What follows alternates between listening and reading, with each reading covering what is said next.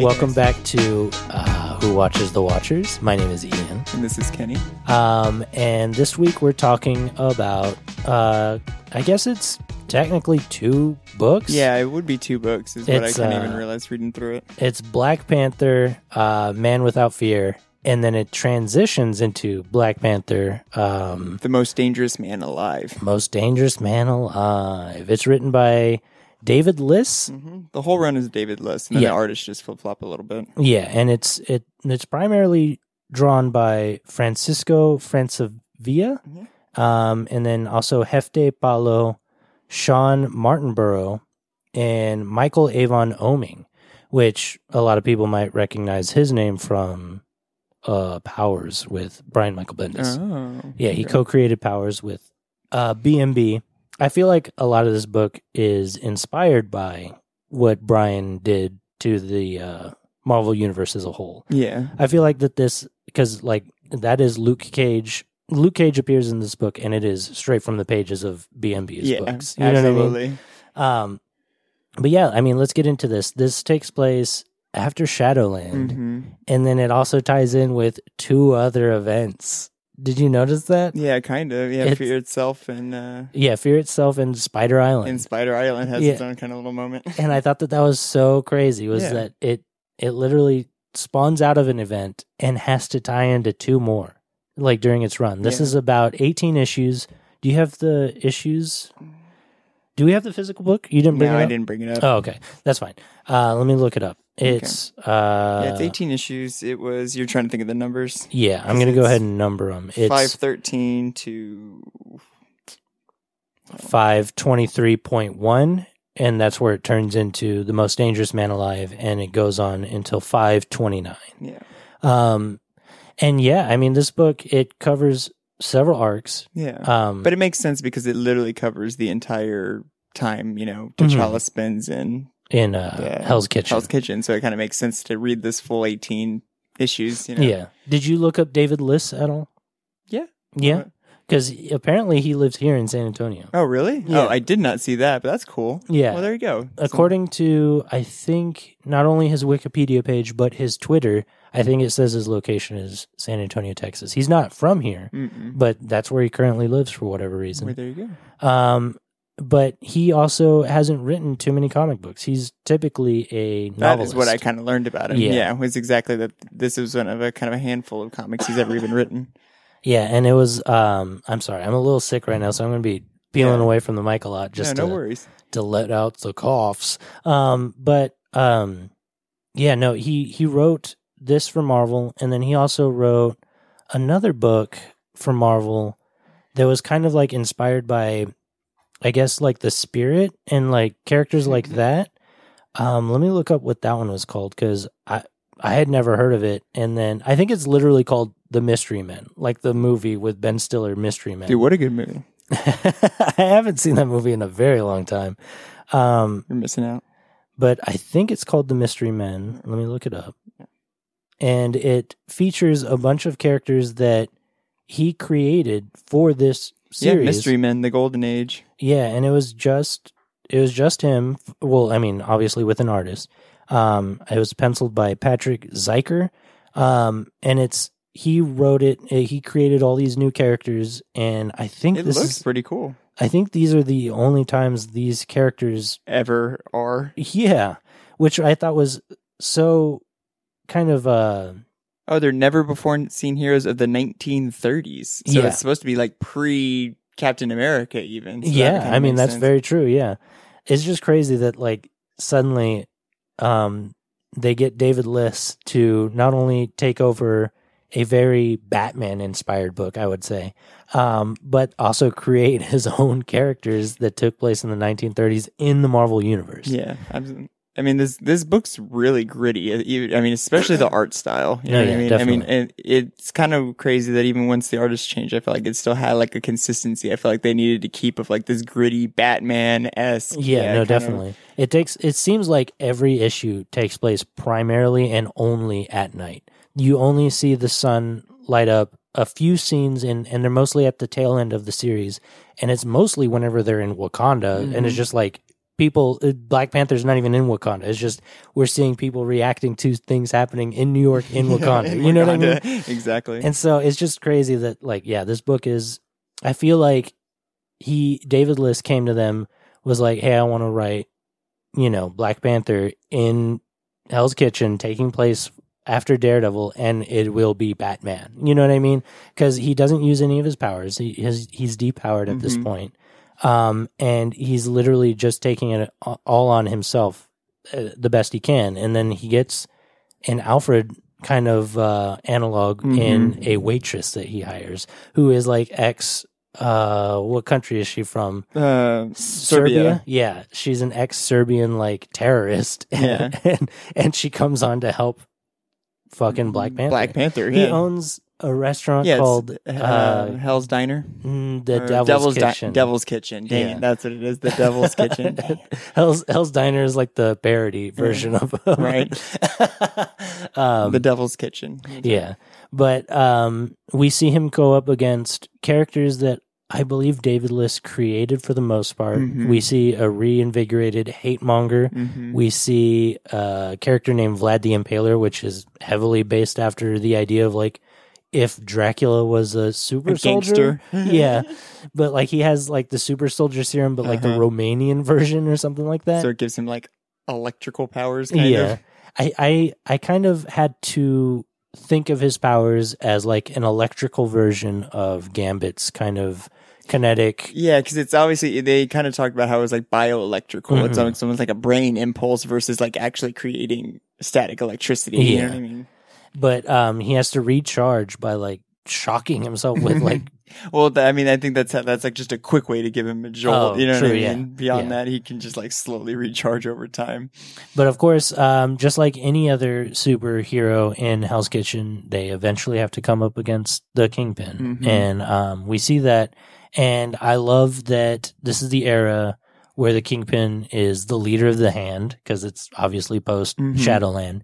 And am I saying that right? Shadowland? Yeah, Shadowland. Okay, yeah. And he has Lady Bullseye with him, which I think Lady Bullseye is a very cool character. I think Lady Bullseye is, in my opinion, infinitely more interesting than Bullseye. Am I saying Lady Bullseye or yes, it's Lady Bullseye. Okay, I thought I said Lady Deadpool for a second. No, you said Lady Bullseye. Okay, you got it right. Just because I think everything that you can do with Bullseye has already been done, and there's not really a lot more you could do. Like he's been an Avenger as Hawkeye. You know what I mean? No, like, I loved that we got to have kind of like a little fun relationship between Lady Bullseye and Typhoid Mary as like the the two right hand bodyguards to Fisk throughout these kind of issues, and that like I mean like that one of my favorite parts is where he calls that, or he has that bluff where he's like they're waiting for my word, and it shows them eating ice cream and just hanging out together, and I kind of love that because it shows that like even villains are just people most of the time, So kind of the reason I want to read the Superior Foes of Spider-Man, because it's basically just several issues of stuff like that. Dingus supervillains. But I really liked that I got a lot of the superhero cameos, and like I had told you, I love that issue with Kraven the Hunter. Yes. That's like one of my favorites from this entire run. I love Kraven the Hunter as a Spider-Man villain, and I'm super glad that he got to kind of just show up in one of these for like fun. And I think that issue is a good standalone issue. You know what I mean? You can just read that by itself and have a good time. Well, I think it's a couple of issues at Kraven. I think it's two, but I think those two are probably the biggest highlights of this whole series. And I wanted to talk about that because I think Kraven the Hunter as a Black Panther villain fits perfectly. Yeah. And they kind of hinted at the fact that T'Challa had run into Kraven's son at some point previously. And I feel like I like. Do you know who Kraven's son is? It's just another Kraven. Raven the Hunter. It's just another Kraven. Daven. I'm pretty sure he's currently the normal Kraven the Hunter is his son, because I think Nick Kraven Spencer. Nick Spencer put him back in the ground because I think it's kind of a mistake that they ever took him out of the first ground. place. Yeah. No, it's Marvel for you, They're like, let's do Kraven's Last Hunt again. So that means the previous Last Hunt wasn't the last hunt. Well, it was that living Kraven's Last Hunt. No, this is the new Kraven. Yeah, exactly. New old Kraven. New old Kraven. That's a good band name. That is actually pretty good. Anyway, but I mean, we get Spider-Man, we get Luke Cage, we get Falcon for a little while, we get Storm for a couple of issues. Yeah. There's just a lot that goes on in these 18. I know we both wore the best we could. Yeah, we're both wearing Black Panther shirts. You're wearing, is that like based after Civil War? It was Civil War. Yeah, it was Civil War merch. And then mine's literally just Aurora and T'Challa unmasked. Much cooler. It's so weird looking. That's why I got it. It's a great shirt. It needs to be the cover for this episode. But yeah, who else shows up in this book? Oh, the American Panther. Oh, and the American Panther. I have to believe that was created for this book, obviously. It was definitely created for this book. It was kind of like the reborn hate mongers, like henchman, or like his main dude. Because the hate monger never throws punches. He is there to incite violence, But he's also that kind of thing you get in Marvel, like the Iron Patriot, and that kind of like Americanized version. When it comes to the American Panther, yes. Yeah, hero, the one that is the right version in their eyes, of how the hero should be. One thing that bums me out a lot about this run is that it sets up a lot of stuff that obviously doesn't come to fruition. Yeah. Which is like the return of Vlad the Impaler, and someone else dons the American Panther costume at the end of that arc. And so it makes you think like, well, what was that supposed to lead up to? Yeah. You know what I mean? And I feel like it's kind of apparent at the tail end of this book that, this was kind of how they had to end this to like rush it out the door, like rush the end of this. They were wrapping it up. Exactly, yeah. And I think it also has a lot to do with the fact that by the time this book turns into The Most Dangerous Man Alive, Mark Waid's already started his run on Daredevil. So they're like, we can't have both. Yeah. BP ain't need to be there if DD's back on the scene. Yeah. You know what I mean? So I feel like that there was a lot of, internal like politics that came into how this series ended. And I mean, honestly, like I think that this book is a hidden gem because a lot of people would think of a Black Panther book and they think of like the most recent like Ta-Nehisi Coates or Christopher Priest's run previous to this, or whatever. I mean, they think King of Wakanda is really what they're going to go for, and I think that's why this was kind of a great story for David Lister, right? Because it really is like you don't get a lot of let's take that super Avenger and bring him down to literally Daredevil's level and show him how difficult just defending the everyday man can be, because that's a lot of what this book is, and a lot of T'Challa's issues is he's like, this is so much harder, than being the King of Wakanda, like protecting a whole nation was so much easier than just a single neighborhood, Yeah.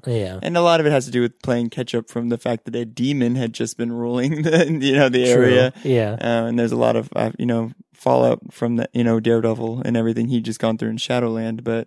And I don't know a lot about what was going on with Black Panther before this comic, but we get hints of it throughout. It had been something about Doctor Doom and destroying all the vibranium, because that's why White Wolf shows up too, if you remember. That was the 0.1 issue. Yeah. Oh, so that's that's like the point. That's why that's such a standalone in its ways. That one was a singular issue. Yeah. It was interesting seeing that even happen. I felt like that was kind of unnecessary. Oh yeah, like, it's a 0.1. It's a 0.1 issue. Yeah, and I mean now obviously the White Wolf is something so completely different to the MCU now. Right. So it's kind of interesting to see that character and remember that was a thing. Yeah, definitely.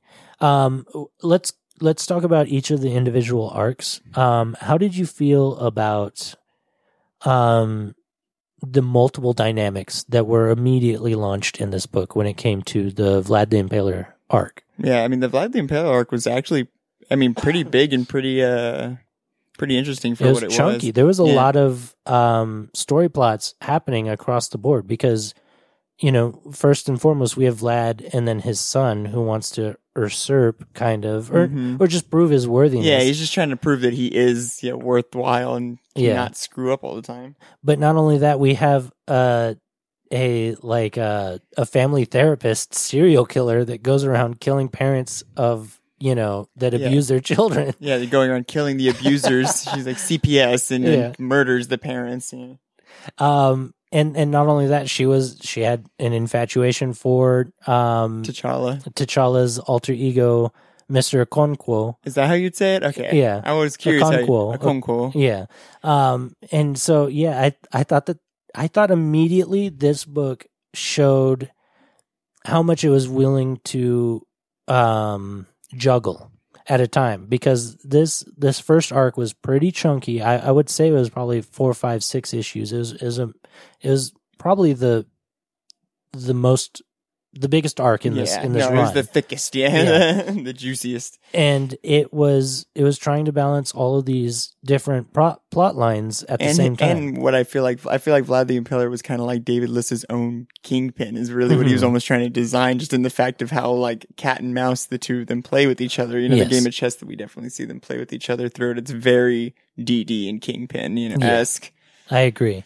I just thought it was odd that like it obviously wanted to do so much more with this book, and then was immediately told like, oh, you might not be able to juggle all this. You know what I mean? So how did you feel about setting up all these characters, especially the two we named, Vlad the Impaler and the CPS serial killer, and not seeing them either of them return throughout the rest of the run? How did you feel about that? I mean, I think you're completely right, because we can just keep naming characters like the American Panther and continue on. These characters that feel like they were kind of like built up, and then now they're just like, where did they go? What is going to happen with these people? Because Vlad the Impaler didn't die, right? He went to prison. He just got arrested. So did the what was her name? I feel bad for not knowing her name. I'll look it up. But look it up real quick. The CPS agent. I know it wasn't anything too complicated. But what was I going to say? Oh, I just feel like Marvel's just got this gigantic jar of extra characters that they could ever just reach into the pile. That's why characters like the White Wolf even show up in the first place. It's like that they're like, who can we pick out from a Black Panther comic from the past to reuse? So will we ever see Vlad the Impaler again? Probably. Yeah. It'd be cool to see him in like an Iron Fist comic or something. Just something that were super random where you wouldn't even... I think it would make sense to put him in a secondary street level characters book like Iron Fist.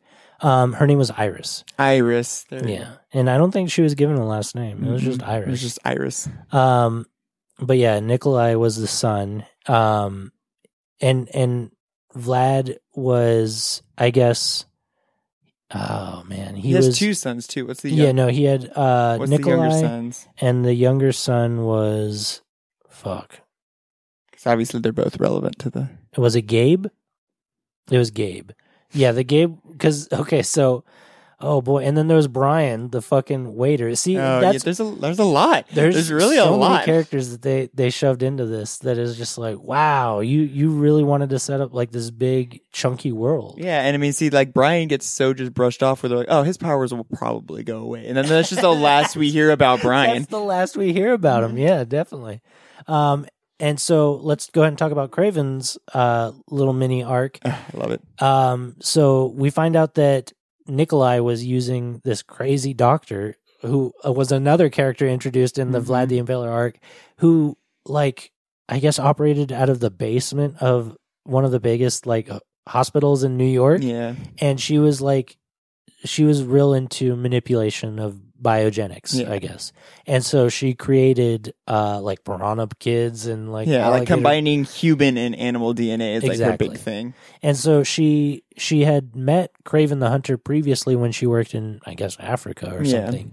And that felt very like Weapon X to me. I'm not gonna lie. When it showed like the facility she was at with Kraven the Hunter, I was like, this is all like just seems very like Weapon X-esque, I feel like that would be a good plot point to pick up in like a Luke Cage or Iron Fist book, is just the fact that, any supervillain can use this secret laboratory underneath the fucking hospital at any time, But she calls in a favor from Kraven to like help her find the escaped. What was he, a cook? He was a busboy. A busboy. At Mr. Okonkwo's restaurant.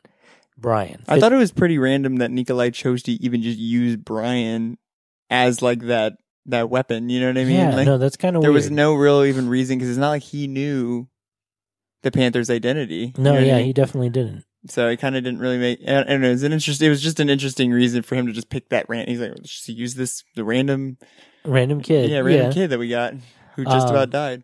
But, I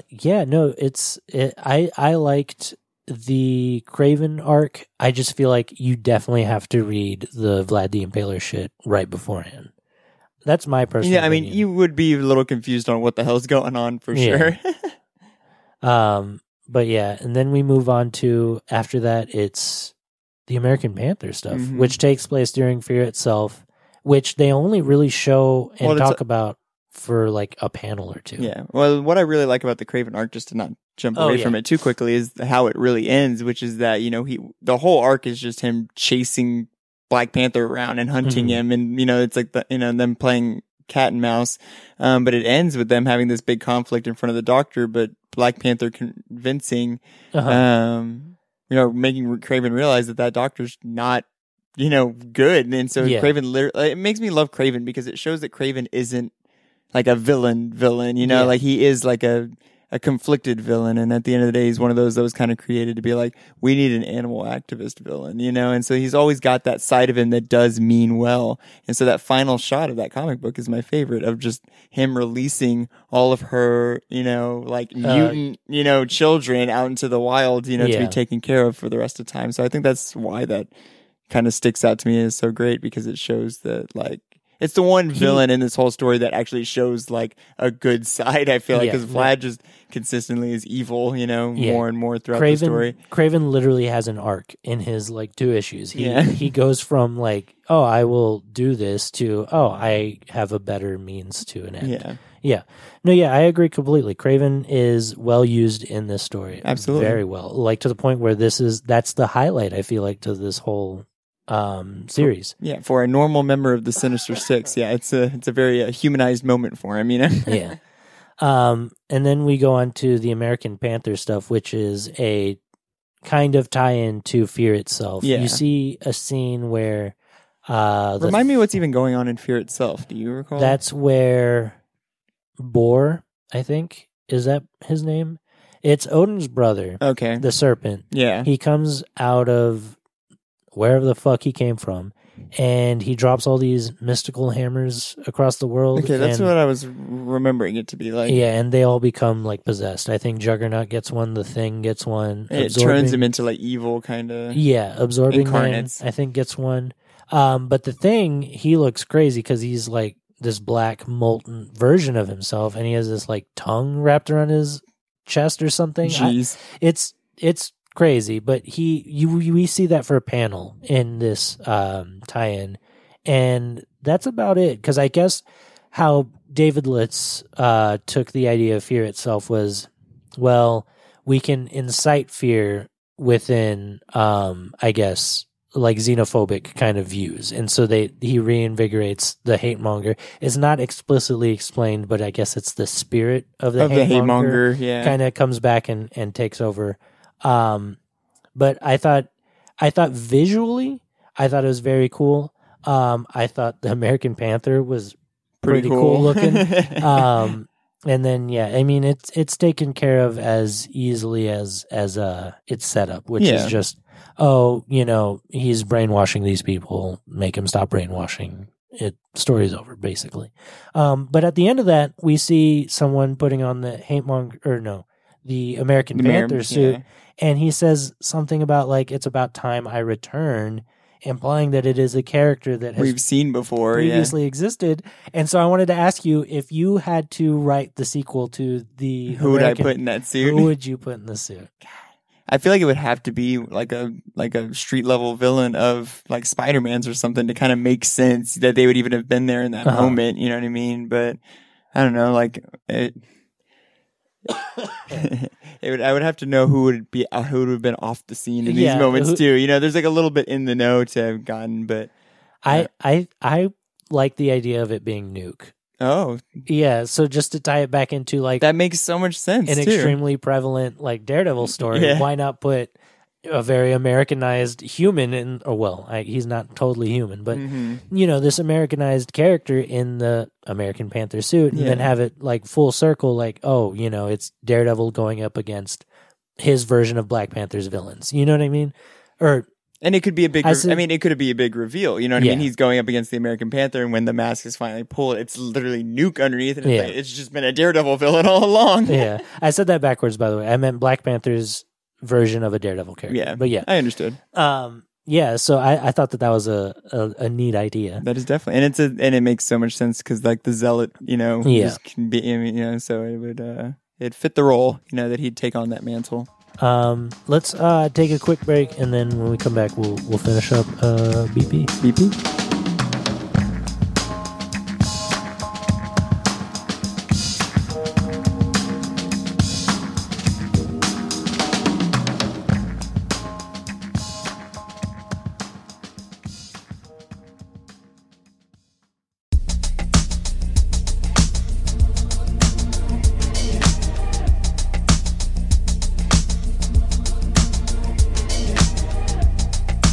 All right, and now we're back. We are back. And so after the American Panther shiz, we go on to we go to the whole Kingpin arc, Well, and then we have the White Wolf thing. Oh, the baby White Wolf thing. We can just skip over that. Yeah, I mean, I don't really know that much about White Wolf. I mean, it does a pretty good job explaining this specific White Wolf, but I think that there's like a tactical agency called the White Wolves. Oh, really? From Wakanda. I think that they talk about that a little bit in this issue. Got you. And so I think the idea that I mean, we know it basically just hints that he was like an adopted older brother of T'Chaka, you know what I mean? Or from T'Challa from T'Chaka. Yes, yeah. And I would like to see more of that relationship. I'm not sure. Oh, yeah? I'm not sure where exactly we would read that, except for I guess the original Don, whatever his name is, the guy that wrote most of Black Panther's lore. What is his name? I feel like if I was going to read those two characters together, I would want to read them at 18 years old or something. You know what I mean? Right as T'Challa's trying to become the Panther. You know what I mean? Before he's actually been given the power of the Panther, and it's those conflicts between them when they're in their youth. I think that would be a cool arc. But I feel like literally, the White Wolf kind of says it. Everything after Black Panther getting the power of the Panther, it's just pretty much an ass kicking from one side. True, yeah. Don McGregor, that was the writer that I was trying to come up with. But after that issue, it's the point one issue, is it transfers into Most Dangerous Man Alive, and that is pretty much all the way down. The last 6 issues are Kingpin. We skipped Spider Island too. But. Oh, well, no, the first issue of it is Spider Island. Yeah, that's right. It is marred in the Spider Island, and we get the, what is his name? Overdrive? Yeah. He's our narrator throughout the whole thing. That's kind of a cool issue. Yeah, I thought so too. Except for the fact that it's, Spider Island. If you had taken off a couple of those arms from T'Challa, because we see him with 6 arms, that's his mutation. And then Lady Bullseye has the 8 eyes. Yeah, the spider eyes. If we were without those elements, I feel like it would be a much better issue. But since we're very familiar with the, I feel like it was a fun issue for David Liss to probably write. You know what I mean? Where it was just true. I have to do Spider Island because all of Manhattan is in Spider Island. Because this is definitely in the point where Marvel was everything has to be correlating, so you had to read 30. I mean, it had that Spider Island checklist, checklist, and I remember getting stressed out by that checklist when Spider Island was happening. You know what I mean? Being I can't read all this. You know, and I remember thinking oh, Black Panther Man Without Fear. I don't need to read that one for Spider Island. Exactly. And, sure enough, it's probably one of the better ones. Probably, yeah. But I liked the whole. What's his name? Overdrive? Yeah, Overdrive. No, you're right. It is Overdrive. Okay, yeah. I like him as a character. I think David Liss writes him pretty well. There's a couple of scenes previous to this where David Liss is writing how Gabe would talk, and it's a little corny. It's a little hacky where he's like, yo, that's whack, man. Or, he says some dumb shit like that because he's a kid. But I like the way he writes Overdrive. Overdrive is a cocky idiot, and he writes him well. Very Deadpool-y kind of in a way. Yeah, very kind goofy, cocky. Yeah. I think for the most part, David Liss writes a lot of these characters very well. I feel like that was truly T'Challa in his words. Absolutely. I think that was definitely Kingpin. He writes a very good Kingpin, very convincing. Spider-Man was fine. I think Spider-Man was a little hokey. I think that he had to lean into the jokiness of Spider-Man a little bit more. I completely agree But whenever with that. Spider-Man was seriously trying to make points to T'Challa, I felt like it was very honest to Peter. And same thing, I felt like Luke Cage was very like bro. He was just like, yo man, come on, what are you doing? You know, and it's like I kind of like, especially when he first appeared, I felt like and I was like, he's an Avenger at this point. He would be like a little bit more like, you know, I don't grounded. know. Yeah. But no, whenever Luke Cage does come around for this arc, the final Kingpin stuff, I feel like he's way better written. Yeah, absolutely. And Falcon, I feel like you can. You don't get a lot of Falcon. It's like he shows up, but then he's like he doesn't talk that much. Or he says a couple of things, and it's basically just reiterating what T'Challa has already said. You know, he'll be like, T'Challa, go do the thing, and it's like, yeah, I said that I was going to do. Yeah, exactly. Like, yeah, I'm like, stop bossing me around, Avengers. Yeah. I love that one moment where he's like, you know, I was an Avenger when Luke Cage and Spider-Man were street heroes, and now that I'm a street hero, they're the ones watching over, worried that I can't handle this. You know? And they're also both Avengers at this time. Yeah, it's just funny. I loved that about this book, that it was such a flip-flop, and it shows like a side of T'Challa you probably never really get to see anywhere else, which is this, you know, just the man behind the Panther, you know? Yeah. How do you feel about once this book goes from a Man Without Fear to Most Dangerous Man Alive? How do you feel about the whole sudden shift of like, oh, there's no more Mr. Okonkwo, there's no more really Devil's Kitchen at all anymore. Sophia is never a waitress again. She's strictly this, like, now she's like wielding the Oracle, essentially, and she's wielding guns. Yeah, that she has like a fucking sniper rifle. Yeah, I don't know. She looks like an agent of S.H.I.E.L.D. or something, even in the way she's dressed. Baby got confused for a second who she was, simply because she had gone through such a wardrobe change. You know? Oeming definitely drew her in like a more like secret agent style. And I guess it was to go more along the lines of like, well, we're going to see them as a full team, her, Falcon, Luke Cage, and Black Panther. So I guess she has to look more super heroic. How did you feel about all of that? Like the sudden shift of like, oh, well, we don't need any of those aspects anymore because the story we're trying to tell is. It almost feels like it was written by two different people a little bit. You know what I mean? It's a surprise, but it makes me wonder how much, David Liss exactly kind of had Marvel breathing down his neck and being like, hey, you need to clean this up. You need to figure it out. Like, you don't have time for all of these like down to earth stories anymore. This needs to be a Marvel story. You know, like this needs to be big again. And we want Kingpin. You know? Yeah. No, yeah, definitely. I feel like it definitely had a lot of that to do with it. I feel like David Liss is probably one of those writers that writes well for his artists. Yeah. Because if you notice, the artists or the issues drawn by specific artists feel like their issues more than David Liss's whole kind of vision. I could agree with that totally. You know, it jumps from... one thing I noticed about Francavilla is how much he loved those full page, like, you know, the vertical panels. You know, you'd get it so much, you know, throughout the comics, and there's just these long ass. And he did Spider Island too, right? Because that was the one thing I thought was funny, was that they did all the panel blocks as it was like spider webbing. You know? Oh yeah, no, I think he did the Spider Island issue. Yeah, I think that was like one of the last issues he drew, and then yes. That was the last issue, and then he went strictly to covers. After that, yeah. I feel like he's a very good poster artist. He'll give you the great shots that you need to explain the whole issue or the whole page. It's like the Man Without Fear covers are like all right. I mean, they're like kind of old school, but I love the Most Dangerous Man Alive. No, those issue covers are dope. Those are posters straight up. They're like posters of like old movies. It's like old detective posters or something. Yeah, absolutely. Or like paperback novels or something. Yeah, definitely. Noir. I think my favorite artist though throughout the run is Hefte Palo. He did the very scratchy kind of stuff. His stuff, like his issues in the first arc, were very dark and gritty. I love Francavilla a lot, but I feel like it was kind of marred with the thick lines a little bit. It was a little hard to understand all the time. Yeah, absolutely. Or most of not all the time, but like some of the time. No, there's definitely panels that you're kind of like, what's happening right there? Yeah. But Hefte Palo, I loved his scratchiness. And then Martinborough, Sean Martinborough, I feel like his art went well with whoever had preceded him previously, because he did art after Hefte Paulo, and it felt like Hefte's. And then he did art after Oeming, and then it felt like Oeming's art. Yeah. That's what I kind of meant, was like, I felt like the artist kind of tried to stay true to the person before them. Exactly. Yes. And I guess it's Martin Burrow that really is the one who did that, where he was like, okay, now I have to draw like they were drawing it before. Exactly. Yeah.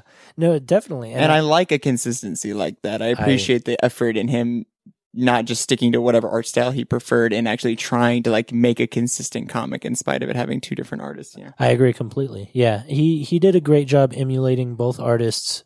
And I think it had a lot to do with the colorist, but how did you feel about the overall, I guess, ending of this series? Do you feel like you felt like it was a good enough ending, or do you think that there should have been more? Do you feel like you wanted more? I mean, I feel like there could have been more, and I feel like maybe Baby was a bit rushed, you know what I mean? Yeah. That they've really just like, especially The Deadliest Man Alive. I could have gone with a few more issues I could have done like maybe like 2 or 3 less issues of Vlad the Impaler and done like 2 or 3 more issues of Kingpin, you know? I agree with that. And that relationship, because I think that was something that could have really been interesting, like to see them play a little bit more cat and mouse with each other, because Kingpin is just that character that has that level of manipulation, you know. So you just already have that respect to be like, oh, he's gonna have all the moves, you know. I think I could speak for both of us when I say this, that it feels like David Liss writes better in universe rather than like trying to build his universe out of the universe. You know what I mean? So like, his stuff with Kingpin was very appealing. I feel like the ending could have used a couple more issues. I feel like there were a lot of, especially in the Oeming issues, where it was a lot condensed in one single issue. Yeah, that is like, oh, we could have spread this out a little bit better, you know. But I feel like, I mean, it makes sense where it ends, because it would just kind of come to a point where, you know, like, I mean, T'Challa has figured out what he needs to, and Daredevil has to come back, you know what I mean? So there has to be that finality to it, and you kind of said it before, Mark Waid was kind of already starting his Deadpool run, so it's like, why? We keep doing that. I think I said Deadpool earlier too. Oh, okay, god damn it. I think that's the first time I did it. Oh, okay. He started his Daredevil run, and so it's kind of like, we don't need 2 men without fear running around, you know, so that's something I would have liked to see out of Mark Waid's run, is just incorporate Black Panther for issue. You know what I mean? Honestly, I'd love to see those 2 run around together. You know what I mean? I agree. Have Vlad the Impaler come back in a Daredevil comic, and him need Black Panther's help to stop him. You know what I mean? Yeah, that would be very cool. Now let's talk about how, if at all, could this ever be adapted?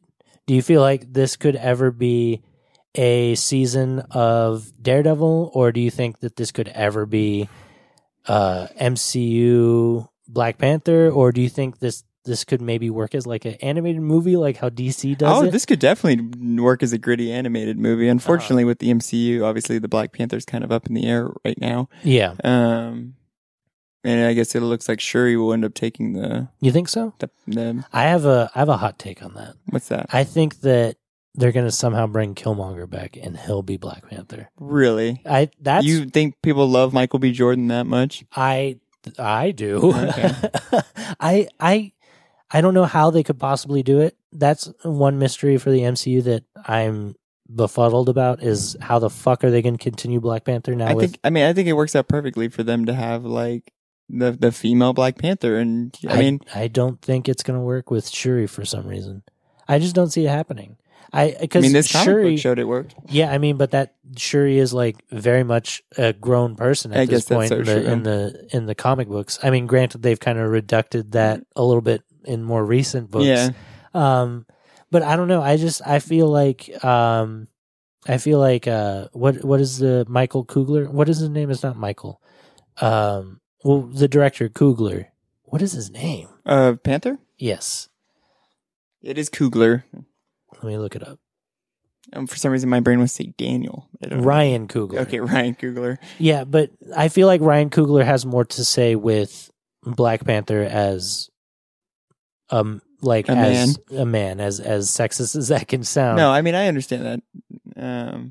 So, I mean, I don't know as far as the MCU goes where Black Panther will land, you know, so, but I think, just a super gritty, you know, like kind of, almost like a little, not gory, but like a little bloodier kind of, leaning Invincible-esque kind of, animated series would be dope for this. You know what I mean? What they could do in the MCU is give us 2 Black Panthers. They could have Shuri be the Queen of Wakanda and then have Killmonger be the Black Panther of the deadliest man alive in New York City. And so they could give us this kind of that would actually be kind of cool if it was just like he left Wakanda, he's in Rebirth somehow, has left Wakanda, with maybe like a little bit of power of the Panther or something, so that it makes an excuse on why he's doing it, but recently we've both been playing the Avengers game a little bit. I need to play more of it. I really do. I want to talk about it just a little bit because I think the next DLC is going to be Black Panther. Mm-hmm. That is the plan, I believe. I think for a while it was supposed to be Spider-Man, but I think they put that on the back burner. Yeah. How do you feel about the game so far? We've barely touched it. I was going to say, unfortunately, I haven't played too much of it. I kind of mentioned, and besides like clunky camera mechanics, I think the game kind of got a hard. I mean, I don't know how bad it was at the beginning. I'm just now playing it now, but I feel like it got a hard rep. You know what I mean? Because I'm enjoying it for the most part. I don't know if they changed how it operates previously, but I'm enjoying the mechanics for the most part. Did you play the first whole kind of mission where you just transition between all of and you fight up to Taskmaster? Yeah. Okay, so that's pretty much where I stopped. I fought Taskmaster and then I was like, all right, put it down. So I really haven't played a whole lot of it. I've played up until the point where it takes place like years later and Kamala is trying to find the Avengers. Okay, yeah, see, I haven't even gotten there. But I think the Hulk is my least favorite character to play as. Have you just picking up people and just hitting them? Kinda, yeah.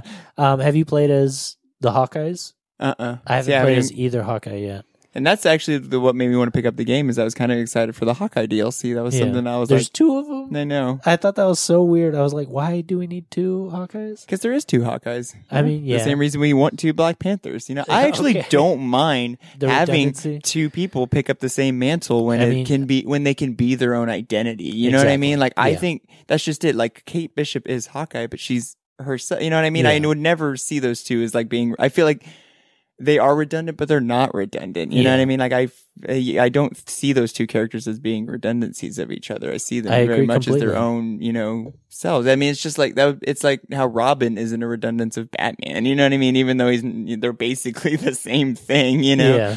Or like Nightwing and Batman. Yeah. Or Nightwing and Batman. So I don't know. I love it. I like having 2 Spider-Men. I like having. I think my immediate confusion by it is that like, oh well, why not, if you're going to put Clint in it, why not after you put in another character? It's just like 2 Hawkeyes back to back. You know what I mean? that is a good argument on a game that only has like 7 Avengers in it. Why I make 2 of them Hawkeye?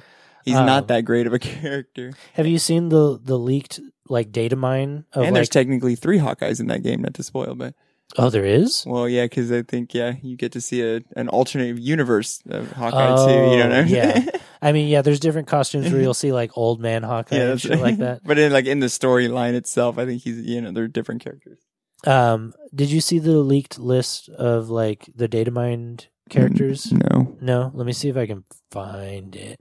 Of that game? Yes, of this game. Some people, I guess, data mined it and they saw placements for these characters.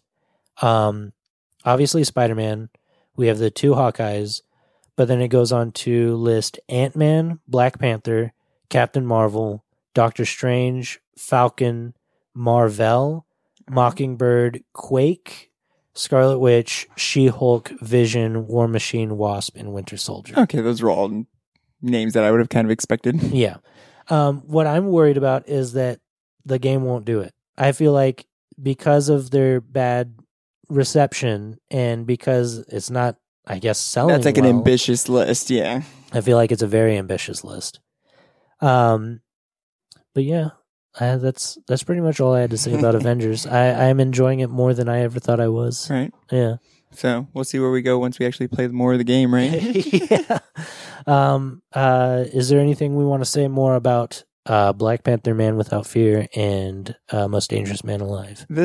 I really liked this book because once again, it's an Avenger. It's a good story on taking like almost like a Superman level character, someone who's just basically got more power than they can even handle, and taking it all away from them and showing that they still have that superhero side to them. You know what I mean? And so that's why I think this is like a great why it's worth reading the full 18 arcs. You know what I mean? Or 18 issues. Or 18 issues. Yeah, my bad.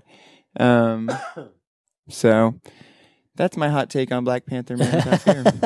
Read it. I think it's a good book. I thought for some reason I thought he was going to use magic somewhere in this series. He kept kind of hinting like I need to be more myself, but I guess that just really meant like not using the gadgets, not using the magic. Yeah, well, I mean, he kept saying like I need to not try to do this like Daredevil. I need to do this more like myself, and I felt like that I guess meant more like using gadgets and using magic and not just trying to be like a brute force. I think he kind of learned a lesson from Kraven at some point, because Kraven was like, I'm a hunter, I'm going to use all of my tools, and then eventually Black Panther allows Luke Cage to help him alongside Falcon and everybody else. And so because at first he was very hesitant, like, no, I need to do this myself, you need to leave me alone. One of the things I love that Francavilla did whenever he was drawing Panthers, anytime he was kind of like pouting or he's kind of pissed off, his ears like slouched like a cat, you know what I mean? He's just like, and I was like, that's a good. I loved Paulo's interpretation because he's a big ass man, and then his ears kind of are always off to the side like that. I really like how he was drawn in a lot of these comics in like almost in like a just he's just in like body armor. He's just in like football gear. Basically, he looks much better in the interior of the book than he does on the first half of the covers. Absolutely, because those covers at the first half of the series it's like old school Panther. Yeah, the gold claws and like the gold like accents, but in reality he's very toned down. But yeah, that was Black Panther, Man Without Fear, and Most Dangerous Man Alive. Next week we're going to be talking about Marvel 2-in-1 by Chip Zdarsky. Do a little Darsky. Yeah, and then after that the next week we'll be talking about. I don't think we decided. I think we did. It's Invincible. I think we were doing the first 13 issues of Invincible, and we might talk about the show a little bit too. Okay. But yeah, thank you guys for listening. Come back next week. We love you guys. Thank you for being here. Yeah, it's been great. We'll see you then, or we'll see you on another time. That's right. All right. Bye. Bye.